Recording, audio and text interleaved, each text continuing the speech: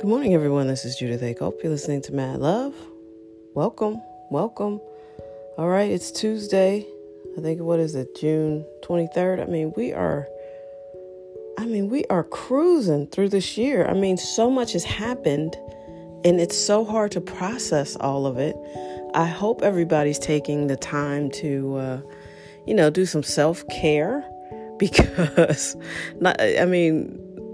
this would be a hell of a year if it was just Kobe Bryant dying in a plane crash with his 13-year-old daughter, a helicopter crash, and coronavirus killing, over 100,000 Americans so far.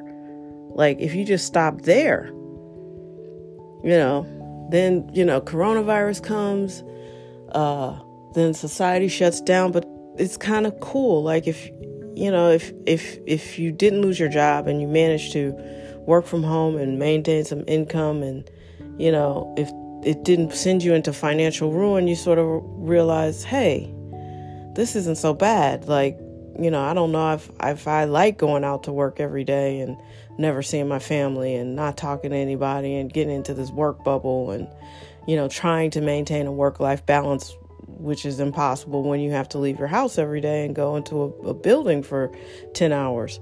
So, yeah, that was a lot. And there were silver linings in that. And then everybody's at home. So the George Floyd thing doesn't escape anybody's attention.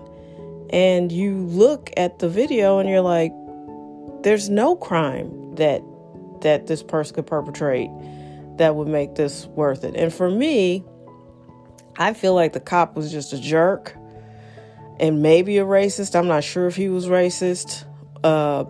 But the knowing, the racist part, I think, comes in because I felt like he knew that this was not a person that would probably get him fired, because he had already made up his mind that the person was a scumbag. And I'll tell you, I used to date a cop, and he's black. He's still black. And the way they talk, some of them are really just disrespectful to humans. And it's not a racial thing. So changing that culture of policing is not a bad thing. However, I will say, there are some good police officers. There are some noble people who want to run and help you when someone's shooting at you. That's not a job that everybody can do. However, I will say this. If you knew how bad some of the crimes really were and really got to read some of the details, you would want more police. You just would want them trained up better.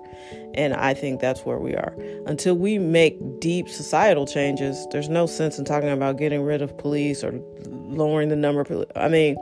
As long as you have a low income society kind of out here dictating how certain people are going to make money and survive, and allowing them to believe that's the only thing they're going to be good at and the only thing they know how to do. And yeah, they may be dead or in jail by 17 or 18, but they're cool with it. As long as you don't really change anything going on over there or the school system, there's no sense in having a conversation about, changing the number of police on the street.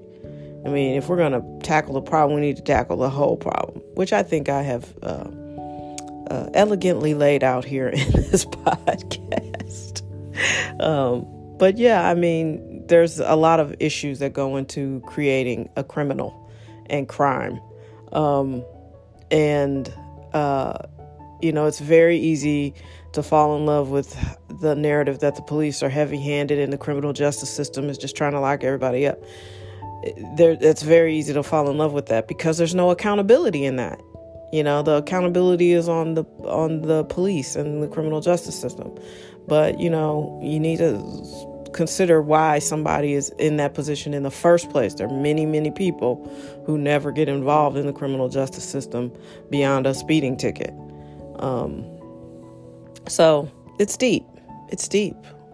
And it requires your participation. One of my mentors says that justice requires your participation. And it does. This no snitch thing. All of it needs to come up for review. But that's not cool to talk about because, the criminals are the victims. I guess I shouldn't call them criminals, but the defendants are the victims. I don't know what you call them, but we have to get to a broader conversation. If we're going to fix things, we need to go broader. Aunt Jemima, that's one level of systemic racism that I'm glad to see go, to be honest with you. But at the same time, that's not going to cure all our ills. There's a petition out to change the name of St. Louis because St. Louis turns out to be a super religious zealot. I mean, the hardcore hair shirt, whipping yourself in the streets, when you, for your sins. What did they call those people? They would just like whip them. I remember learning about it in college, and I was like, oh my God, self-flagellators. And they would have like parades of people just walking and flagellating themselves, like making themselves bleed for their sins. I'm like, whoa, so glad I wasn't born during that time. Thank God we had cable, because I do not want to watch that at a parade.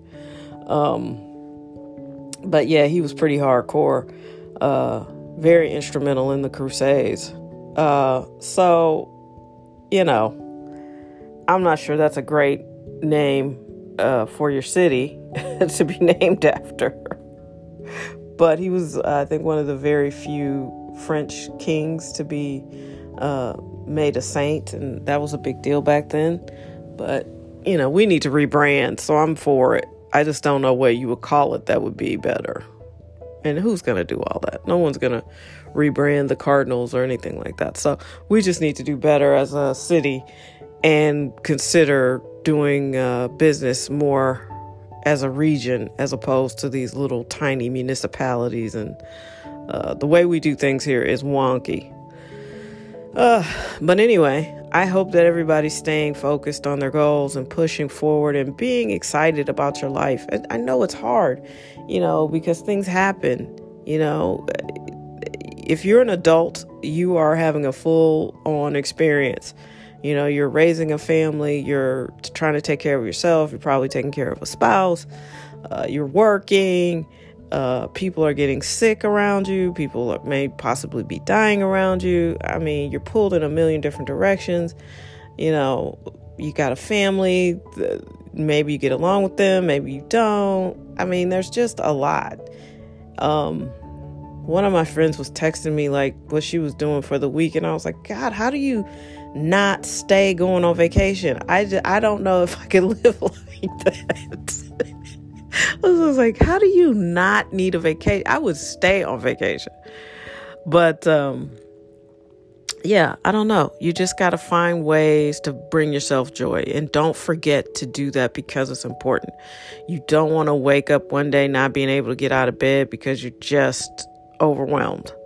You got to take moments in your day. I meditate. It has changed everything. Get the Calm app. Once you get skilled at it, you can use the free version.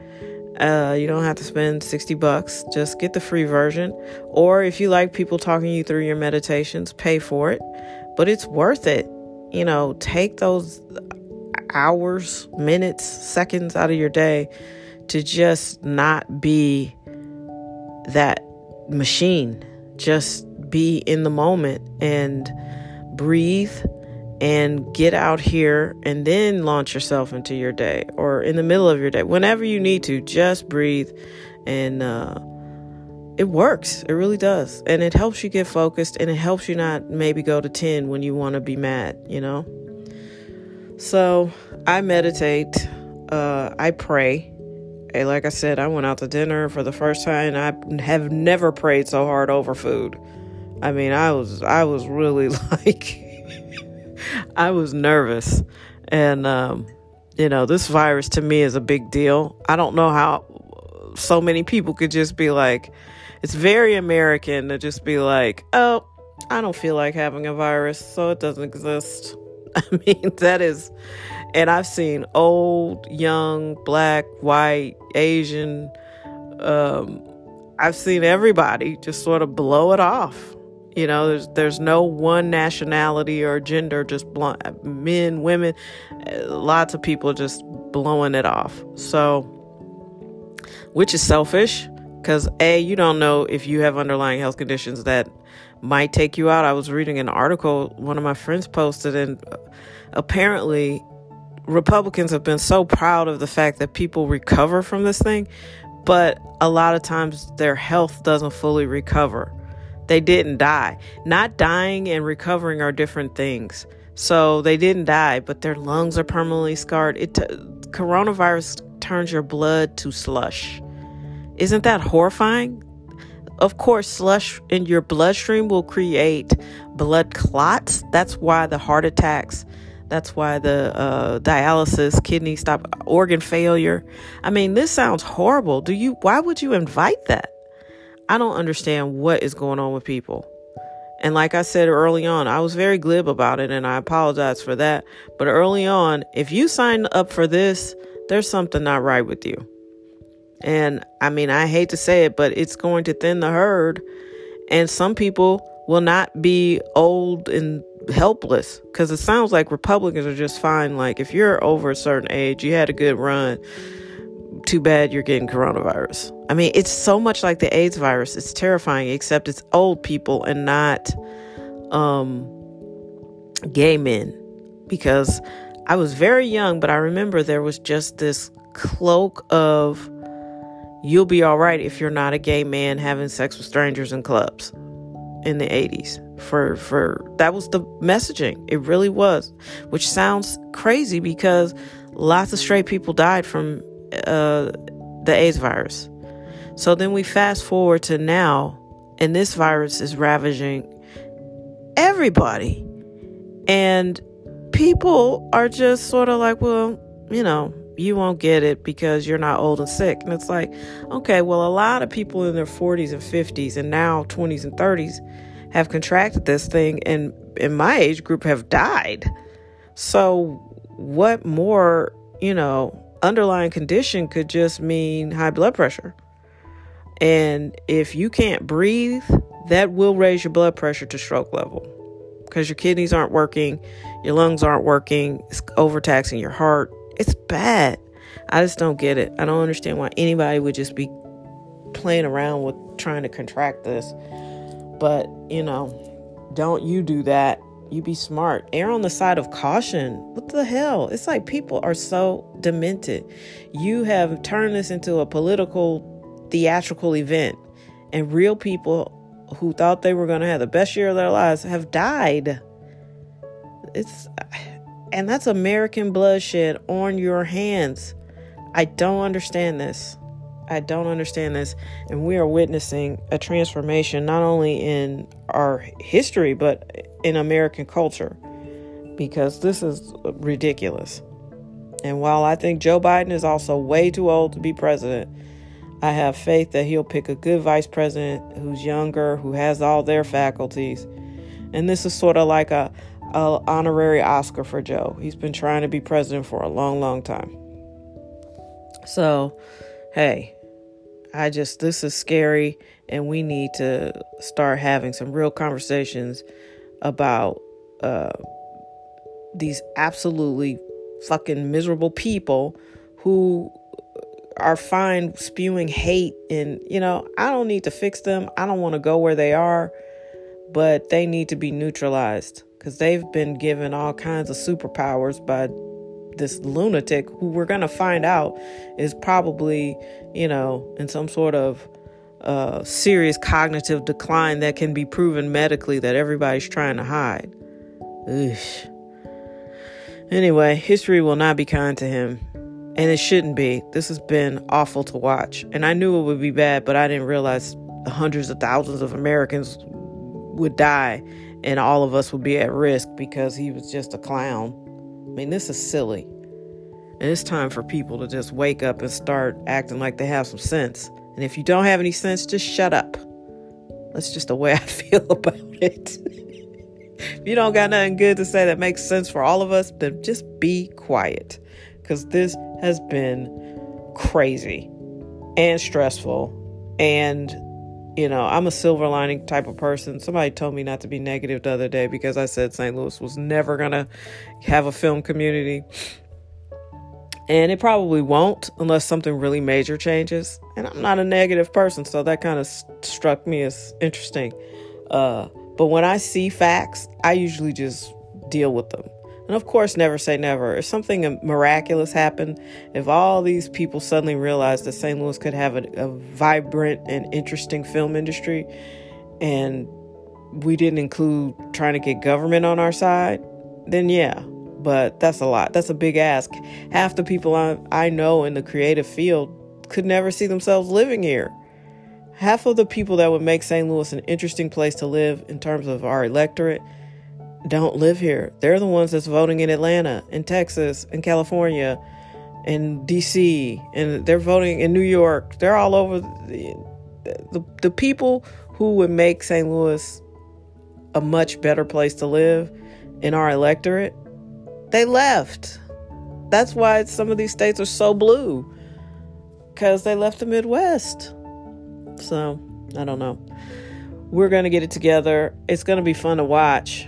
I mean, it hasn't been fun per se, but it's very interesting to watch. There's an old saying that says, "May you live in interesting times." Check. We have done that. This is the most interesting time I can remember.